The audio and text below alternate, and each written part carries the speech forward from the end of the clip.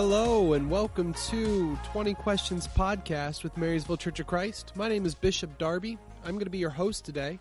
I'm the associate minister here at Marysville Church of Christ.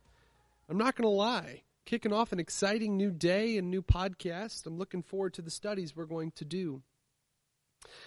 Today, our first question comes at a very interesting time.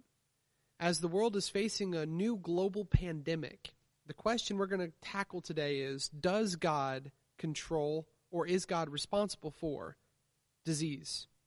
Is God in control of or responsible for disease?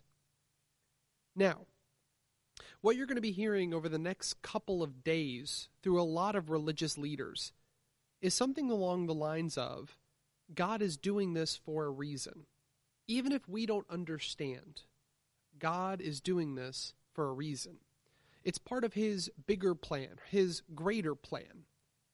And although that's tempting, and although I think there's a part of each one of us that wants to believe something like that, the reality is more beautiful, yet more troubling.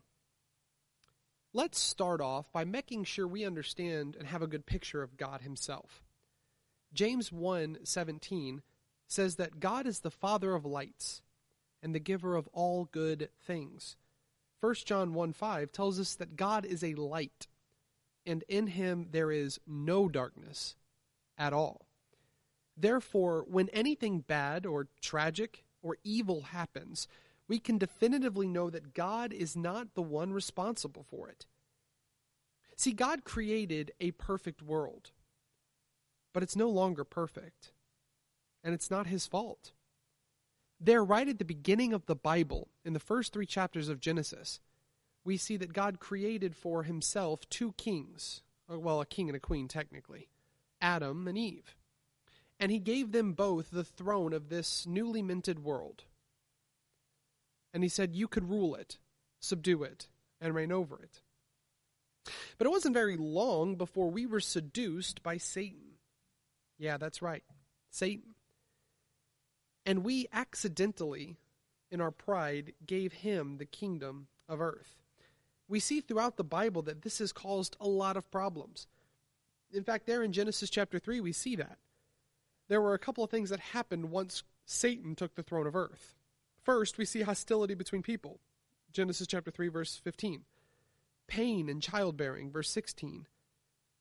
Verse 17 and 18 rather, the world itself, nature itself is going to turn against humanity. We're going to find ourselves in turmoil. And ultimately, verse 19, death. None of these things were God's design, but all of these things came from the reign of Satan on earth. It's all part of the cosmic war that we're in. Paul writes as much in Romans chapter 8, verse 20 through 22, when he talks about how the world itself is groaning as if in childbearing. They're in pain. The world, creation, us are in pain because of what Satan has done to God's beautiful creation. We find ourselves in the midst of a global pandemic in which it seems nature itself has turned against us. But it's not God's fault. It's the one who reigns on the throne, Satan. The good and beautiful news is that Satan's reign is not going to last forever. Christ is coming and will dethrone this evil, tyrannical king. And even now there is an insurgency in Satan's kingdom called the church that is actively working to overthrow him, dethrone him. Now, in the New Testament, we see Satan has a lot of power being on the throne, and he lobbies it often against us, his enemies, humans, and also the church itself. We see in passages like Matthew chapter 9, verse 32, or chapter 12, verse 22, or Mark 9, verse 25, and a dozen of other passages, in which God correlates physical ailments with Satan and his army, identifying for us that if we want to look for an individual cause, if we want to look to an individual source for what's happening in our world around us, let's not point the finger at the Father of lights, who's only shining and only showing us love. But rather, let's turn our attention to the one who's actually responsible, the father of lies and the prince of darkness. Not to be too doom and gloom, there's actually hope that lies in this. What this, first of all, allows us to do is to see God for who he is, beautiful and wonderful, full of light and full of love. We no longer have to be tempted to look at him as if he's responsible for the suffering of things that are happening on earth. We can truly see him for the beautiful God that he is. But the second thing this does is it puts a high premium on us. We as the church have a high responsibility to fight back against Satan. Right now, as I'm speaking, people are getting diagnosed left and right with this disease.